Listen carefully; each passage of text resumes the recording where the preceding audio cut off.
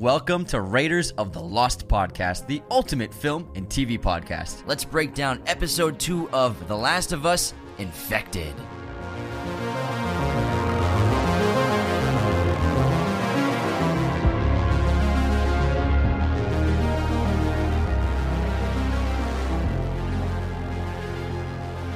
Hello, movie friends. Welcome back to the show. Episode 2 of The Last of Us has me sold on this show. I really enjoyed the first episode, but it was a little long, and I wasn't completely sold on this like being the next big thing in TV. But after episode 2, I am all aboard. Sign me up. I found it thrilling, suspenseful, so well directed, so well acted, and I cannot wait for the next episode. And it also had so many great Easter eggs from the video game, which I'll get into in a little bit, as well as I'll talk about the diversions of the plot and characters from video game to TV series and why the creators are making these decisions. Not that it's a bad thing, but it's all pushing the story in the same direction. But I was also floored. The first episode, I thought the opening was terrific, and I think I read somewhere that originally that first episode was going to be broken up into 2, so they kind of condensed it and pushed them together to make that opening episode, which was a great opening, but it lagged a little bit for some people. We watched it with a couple people. They were kind of a little tuned out halfway through. I understand because you've got a lot of characters, this whole new world to introduce. But this episode 2, Infected of The Last of Us, floored me as someone who's 6 hours into the gameplay of the video game, which I'm loving. The way they introduced the clickers pretty early on already and how they changed some things to make it more engaging for a viewing audience, for TV people watching on TV on HBO Max. I thought they made incredible decisions, not to mention the production of the show is stellar. It's when you compare it to like Game of Thrones, we're used to like the big budget for these period piece shows or like medieval fantasy, but then you see it in a contemporary setting of a modern world and what they can do in this kind of landscape in a post-apocalyptic world. And it's just, of course, it's going to look incredible. And they didn't film this show in Boston. It was filmed in Canada. It wasn't in Boston, guy? Yeah, it was not in Boston, kid. But it looks incredible. I mean, our mother, she worked at the State House when we were kids for 4 years, and so we're pretty familiar with that building and the exteriors, going there to visit her at work, and they did such an incredible job with the daylight exteriors in this episode. You could tell there may be 1 or 2 where there's just a big LCD screen, but in terms of, other than that, huge exterior production design landscapes with obviously massive green screens way in the background, but in terms of what they did with that bridge and just walking along those massive shots, the wide shots where it's not a green screen, it's like way far behind them, but the production design, they went tooth and nail, you could tell, painstakingly designing these huge locations outdoors. I found it really impressive because this show, obviously, there's going to be a lot of traveling, and we're not going to be in one location for multiple episodes, and it seems, that's my guess, that locations aren't going to be repeated for probably most of the show, if I'm right. And so they got to build everything. And what they're doing a tremendous job of doing is they're both building sets, but also extending them with digital effects and visual effects and CGI. So they're building out a really good landscape, enough to film these scenes and actually move about the space for a decent amount of time for each sequence. And then they're extending the backgrounds. They're throwing all sorts of stuff on of the vines and things taking over, the nature taking over, architecture, things in the background that they're flourishing with. And they can even get away with actually shooting in the real city, wherever they're filming, and then lacing over CGI on top of the buildings. And most of the time, it looks really fantastic. I find it very impressive by both the production team and the visual effects team, basically combining their departments to create entire environments that are completely believable to the human eye. I find it really, really terrific production. And I'm also just impressed with the story so far. I found this episode so suspenseful. This is, now I gotta say, the best thing of horror on TV that I've seen in a very long time. Being a fan of horror, I was at the edge of my seat for a couple of the sequences here. They did an excellent job of slowly rolling out the suspense, of taking away music, and we're just in the silence. And they're doing a good job of, like, they're building suspense by showing, like, that recently dead body that's been slashed to bits. We're like, what the hell could have done that?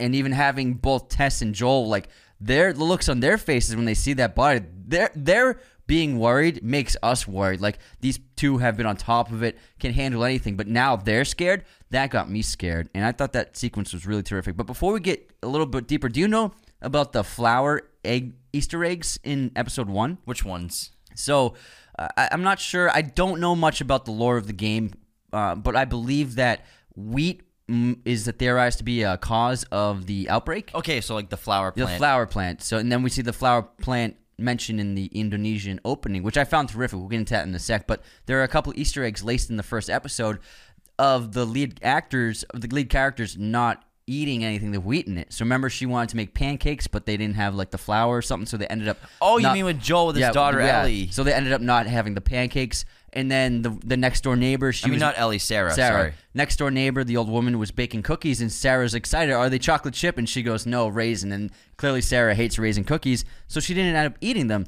And there's another thing where Joel forgot the birthday cake. He comes home, they sit on the couch. She's like, did you get the cake? He's like, oh, I forgot it. Come on, dude. That's another thing with the flour in it that they didn't eat, but they were intending to eat, but it just didn't work out. So there's another one. I can't remember. Someone sent this to me. I found it really fantastic. Like, to throw these Easter eggs in the episode, but not even mention it with dialogue, not even mention it with exposition, and then we get a little Easter egg of a flower plant, of a wheat plant, I think it was, correct me if I'm wrong, in the Indonesia storyline, which I thought was a really strong opening. This got me reminiscent of Chernobyl, and the same showrunner who did Chernobyl is doing this series for HBO Max. Craig Mazin, this is the episode he directed, too. This had me feeling like I was getting Contagion vibes. I was getting Chernobyl vibes. And so I think that intro, both episodes have opened with an introduction, first with that TV interview, and then this time with the science biology breakdown of expert in her field being asked by the government to be like, what the hell is going on with this dead body?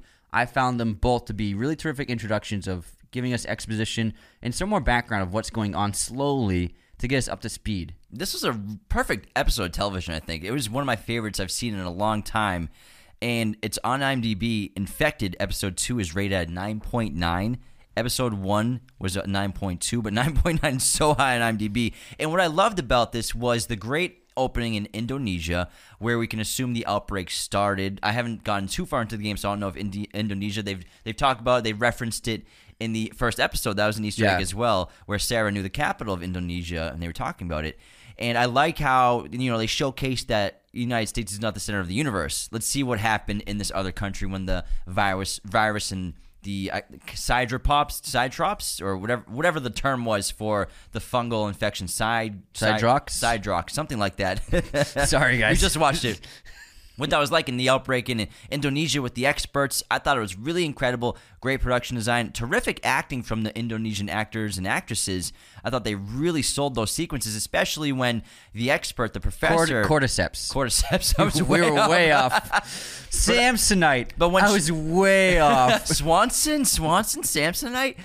I loved so much when they took her from lunch, they brought her to the lab, she took a look at the sample to come to her own conclusions, then she tested the dead body for whatever was inside of it with the scalpel, and she was terrified. And you see the look of terror and fear on her face as this expert, and she knows, and you can see in her eyes, terrific performance, that she knows she's going to die, and she knows she's not leaving the city. That's why she wants to go home and be with her family. And she tells we can only assume is maybe a general or a lieutenant or something in the military of Indonesia, you have to start bombing the city right now. That's how you contain this. There's no such thing as a vaccine. There's no medicine. Start bombing this city ASAP. And then we got more sequences later on when they're walking around Boston. Obviously, it was in Canada when they shot it, but the bomb holes, and Ellie's asking about those bomb holes, and this was probably done all over the world to try to contain the virus, do what they could to slow it down, slow the spread down. And Tess has that great line, like, where it worked pretty well here, but it was not enough, obviously. But it's so crazy to see the scope of this disease. But then I love how the rest of the entire episode is 3 characters the entire time. It's Tess, Joel, and Ellie. And Tess, if you know the game, she dies at the State House. And I like how the showrunners and the creators, they knew this character was somebody we'd really get attached to early on. And what a terrific performance from Anna Torv, who you may recognize Mindhunter. from Mindhunter, Anna Torv. But she's terrific in Mindhunter, and she's in those 2 seasons as like one of those lead detective analysts, the writer, the professor as well. And I thought her role as Tess in this second episode was phenomenal. It was heartbreaking. I knew it was coming. I was curious how they're going to do it. She was the best actor of the episode. But I would say the main difference of what they did with the State House from the game is I understand why they're pushing the Fireflies more of a location. They want to introduce that storyline sooner. They're like knocking it on, like getting us familiar with the name. Exactly, because in the video game, spoilers if you haven't played the game and you want to, I just want to let you. Tell us everything. I like showing the differences between tell the us game everything. in the show. Is when they get to the State House and then Fedra shows up, and also there isn't a bunch of infected. Those are the runners, the ones who are kind of just like more zombies running, and they still somewhat look humanoid. And so it's not like a big escape from her blowing up the State House to stop them. You actually are Joel. And Tess sacrifices herself to slow them down, Fedra, while you and Ellie run away. But then Joel and you take out a bunch of people, and that's when you get the rifle and everything, which is really cool. So you kill a bunch of guys in the State House. But I like how they're doing it in terms of like introducing the Fireflies earlier on for the general audience viewing this. They're trying to increase the viewership and try to get more people exposed to this versus just the hardcore gamers that want a shot-by-shot game. That would be sick, but I understand what they're doing. I saw you play some of the game, and it was. I watched you do the Boston skyscraper. Museum. I watched you do the skyscraper office spaces, and then I watched you do the Boston Museum, and it reminded me so much of those sequences in the game. Just what I was like, wow, they did a phenomenal job with this. My question is, is there going to be another formation of like clickers, or these clickers with the giant fungi faces? Is that the final form of them? It's not the final form. I wouldn't say that there's a final form. And I don't want to spoil the future infected. So don't think of them as clickers, think of them as infected. So what we know or we've been exposed to are the runners. Those are just, again, the ones that are running. They're most humanoid looking.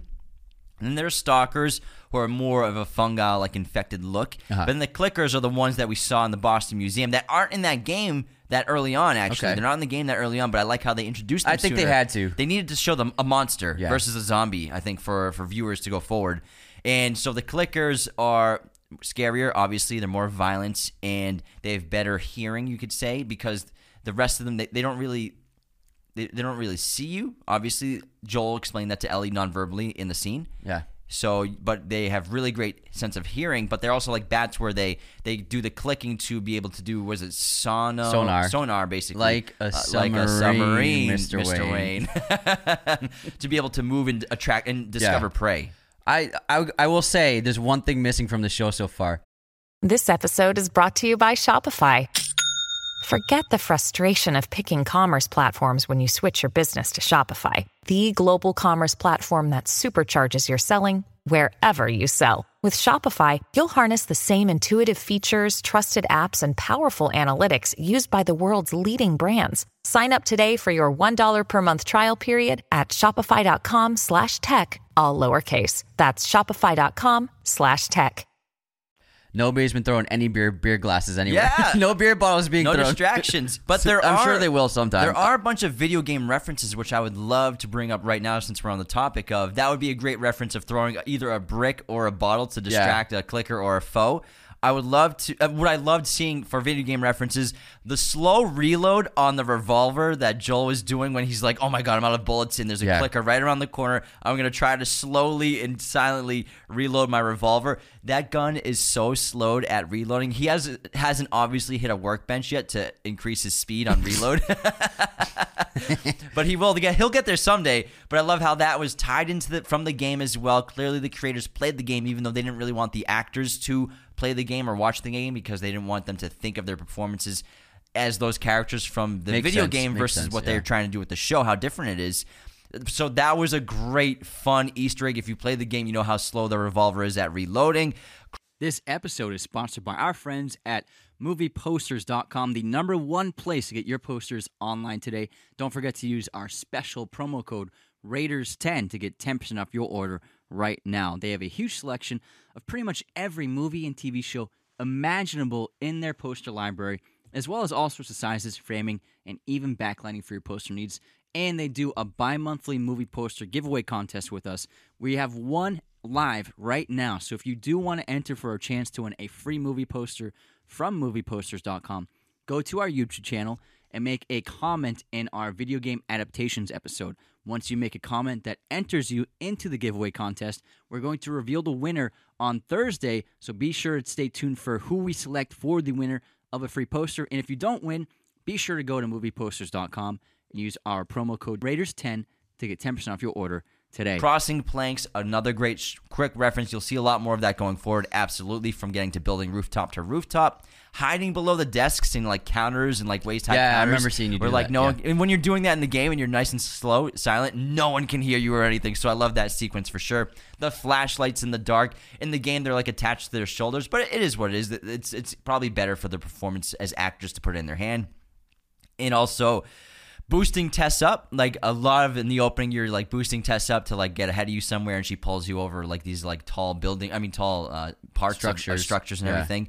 The Boston Museum looked incredible. Again, they filmed this in Calgary, so they must have built these huge interior sets, because I looked up filming locations because I was curious. Did they like shut down the Boston Museum? But no, they made all these interiors, which looks fantastic. I'm sure they built a huge soundstage. This is, I believe, one of the biggest productions ever done in Canada for a film or TV, which is really cool. They're definitely filming in a huge soundstage. They're filming in Calgary mostly, and obviously Casey's there, so she's like, oh my God, they're filming where I live. No way. And also the music is incredible because it's being like turned on in the specific moments that happen like in the game, in those moments, as well as the walking and talking, giving exposition and character development while we're walking these landscapes. They got to exterior daylight a lot sooner than really you do in the game, because you spend a lot of time in the first couple hours in the dark going through buildings. But as soon as they had to figure out how to get to the State House, the long way or the short way in my head, I'm like, that's definitely going through the buildings, and the long way is going around. I'm like, oh, I can't wait. It's like Lord of the Rings when they're trying to cross the mountain in Frodo decides to go to the Moria, the mines of Moria. Let the ring bearer decide. We go to Moria. We'll go through the caves. So those are probably my favorite video game references from the episode, tying directly to the game. And the actors are doing a phenomenal job. I think that all three. What I like about this episode is just the dynamic of three actors, whereas it was a lot of characters introduced in the first episode. So there was just like a lot going on ensemble wise. Plus, like, just the extras in the Boston sets. This one, just three people. I like the smaller scale. It just feels like survival mode from start to finish, and you're on edge the whole time because anything can happen. And it's just like they did a great job of feeling like that. And all three actors did a terrific job of portraying fear, anxiety, suspense. And Pedro Pascal, he's doing a lot of really great subtle work, because Joel is like clearly a very stoic person, a very private person. He hides his emotions deep down. Even Tess, she has that great line where she clearly has loved him, but she never asked him to reciprocate that love or actually speak about that. It was unsaid, but that's basically that little quick couple of lines they had right before she died. And so he's basically closed off himself emotionally because obviously his terrible past, but the 20 years leading up to this is, imagine what the guy went through. Not what everyone went through, but clearly Tess, she wanted to make something with them, and he definitely kept a wall between them. You could feel that, you could sense that, because when he first was like, "Oh, you were bit," she went towards him in kind of like a comforting, like partner way, and he recoiled, and then she stiffened up, and she's like, "Okay, fine, we're not going to get close here," and then she revealed it. It was like a really great moment where she wanted to be tender, and she was like, "Hey, we're partners, we're together." And then he shut her down. That's what he's always been like with her. And you got that sense from these two terrific performers doing really subtle work, but it speaks volumes on screen. And I think also what's fueling great performances from the actors as well as great directing is minimal exposition. They're only giving it to you when you need it. They're not overloading us with everything from each person's past. They're just giving us little hints here and there. And I love how they're not afraid to have long moments and beats of silence, because they have to be very silent, especially when they're wandering through the city, especially when they're in the buildings trying to cross to other locations. You got to be quiet. You got to be silent to not attract any runners or clickers. And I like how they're not afraid to do nonverbal scenes, even in daylight, when they're, they think they're safe, because obviously a clicker can get you anywhere, a runner can get you wherever. They don't like the sun, obviously, which they showcase when they're all like moving away from the sun in those giant hordes on the ground. But I think the minimal but important exposition and placing it in the right ways, like when Joel is explaining, or they're explaining to Ellie that it's kind of like a hive mind, and Tess is telling her that, like, if you do something here and you kill one here, the rest of them can feel it and they'll send them to you. And it's just a little Easter egg foreshadow of what's going to come at the end of the episode. The game, it doesn't happen where a horde comes at you like that at the State House, but I like how they did that for this. But I was like, what the hell? Shit! I was like, let's go. Oh This my God. is sick. It was a really cool ending. And I can't wait to see the next episode. I didn't watch the trailer yet, but if they stay true to the game of where they're going next, I'm very excited. I don't want to watch the trailers. I was doing this with House of Dragon. I don't want to see the trailers for the next episodes. I want to walk in blind. I'm just playing completely. the game, Yeah. and then I'm going into the next episode. I'm going to stay ahead of the show with the game. And they're doing a really great job with the humor, too. It's not like, obviously, it's not laugh out loud, but you're getting moments of levity. You're getting that moment to chuckle, to have a nice laugh. And it's obviously coming from Bella Ramsey and Pedro Pascal, have a lot of great chemistry together. And you can see how, at first, he's very reluctant to go anywhere near her because he knows she's been bitten. And he thinks that there's any day now until she gets infected. And then when she falls onto the piano and he helps her up, he grabs her hand. He didn't even realize he touched her, and then when she walked away, he looked at his hand, and for a moment he was like, he was worried that he got infected just from touching her. I thought he was looking at his broken hand. I think he was like, oh man, I touched her. I didn't want to touch her. She's infected, and so it's great to see the dynamic is they're slowly getting closer and getting more comfortable with each other. And then I think maybe at the end of this episode, Tess finally convinced Joel to be like, she's different. She's really not infected, and she could be something that could help save the human race going forward. I don't think that he's going to be fully convinced until maybe later on in the season. It's important that, especially if you have a heroic figure, for them to question their journey, for them to be reluctant in a lot of ways, because it shouldn't just be like, yeah, let's go full steam ahead. It's good to have a conflicted lead character, a co-lead character. And Joel, I think, is a terrific guy he's stoic. He has such a dark past, and he's been so damaged by the last 20 years. I think that Pedro Pascal is showing that just in his face with so many subtle expressions, just the way he moves, the way he looks at things. I think that Pedro Pascal is probably the best actor on television right now. Wow, that's a big statement. He's doing a phenomenal job. So far, I can't wait to see going forward. And just wait, episode 3. I'm not seeing a trailer. I'm assuming I know what's next and what locations are next.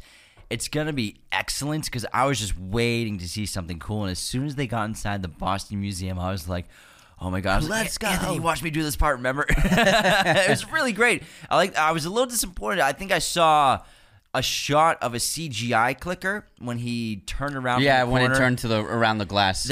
Because the actors were doing yeah. great, and I was like, they didn't. And when he shined a flashlight on it, it was definitely a CGI clicker. You could tell from the arm. I was a little disappointed. I'm like, why did they have to do a CGI clicker right there? Maybe it didn't work out. My guess is it could have been a production problem where they needed the shot. It could have been a pickup. Could have been. And they didn't have time or the money to do the prosthetics on a stunt person because that could be quite expensive. So my guess is that was a pickup shot. Like and it's totally acceptable. Pickup like they did like another day. Yeah, exactly. Like it could have been months after they filmed that scene or whatever, and they just couldn't do the actual complete makeup prosthetics. But I did notice it was one shot. It was when it in the State House Museum when he's against the glass and it turns away and goes from left to right, and it was like its back right arm was towards us. And I was like, oh, that arm is definitely CGI. But it was just one shot. Otherwise, I really like the design of the clickers. It reminds me of fungi growing on tree trunks. You know what I'm talking about? Against trees where it has like those layers of the bloom. And that's what's like covering each person's face. It was really cool. And also, they're doing a great job where Joel and Tess aren't like unloading. And Joel is clearly being very reluctant to use a lot of ammo. Like he's just using what he needs to use to take out a clicker or a runner, which is he's obviously very smart. Like when he took out the second clicker, it was just like a one shot, it fell, and then he did one shot to take it out, to execute it. Like he's not wasting ammo. So I think that it's just like it's great to see like the mags only have many bullets in them, and he's using them sparingly, which is accurate to someone who's so well trained, who understands the fact that I only have so many bullets. I can't. This isn't an action movie from the 90s where I'm just firing a handgun for 5 scenes straight. Where did they get all these bullets? Wow, listen to this guy using the right terminology. Magazines, mags, bruh. I wish you get an assault rifle in that early in the game because that would be a lot easier. But I love the fact that they're conserving their bullets, which I noticed as well. The lead pipe works well too. Yeah. But I can't wait to see where they're going next. Again, we didn't watch the teaser trailer. We're going in blind every episode because I think it's so much better like that. Yeah. But if they're staying true to the game, which they've been doing a great job of, I can't wait for episode 3. I'm also curious when we're going to see Tommy again. We'll see. We'll see. Well, I mean, I can neither confirm nor deny. I'm sure he's coming back. Gabriel Luna.